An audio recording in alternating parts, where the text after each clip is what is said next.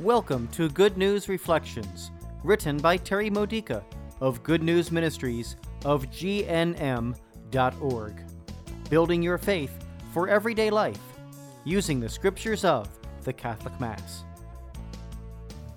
Tuesday in the octave of Easter. Today's theme, They Have Taken My...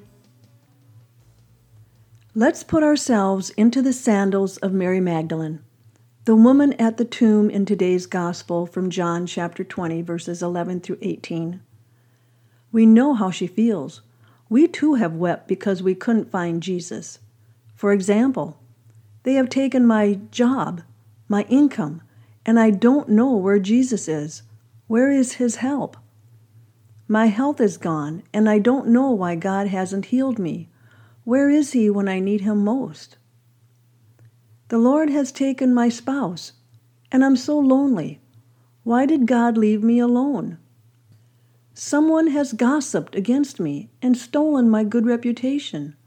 Where was God to defend me? That jerk has taken away my joy, and I am miserable. Where is Jesus and the joy of the Lord? The world has taken my children away from the faith. Why isn't God revealing himself to them in a way that convinces them to come back to the church? They have taken away my rights. Where is the God who gave me those rights? I'm hurting so badly. Will Jesus never rescue me from this?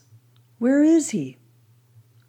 In the resurrection account described by John, Mary only needed to hear Jesus call her by name, and she recognized that he was standing in front of her.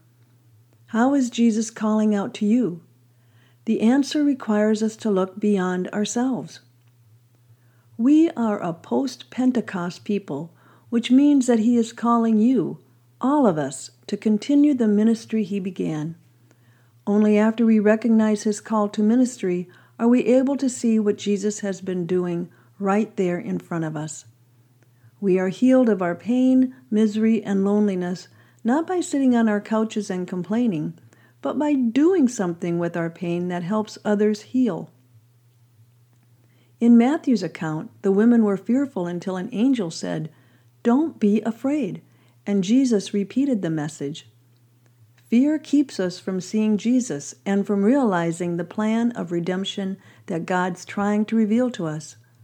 Like he did for Jesus, the Father wants to redeem our crosses and destructions by transforming them into new lives that will reveal Jesus to others.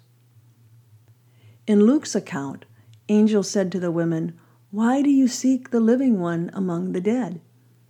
We fail to see Jesus whenever we focus on what's going wrong. Only when we stop clinging to our limited and self-centered perceptions can we notice that God is leading us into a victorious future. Listen, Jesus is calling your name. Your resurrection has already begun. This has been a Good News Reflection by Good News Ministries of GNM.org. For more faith builders or to learn more about this ministry, come visit our website.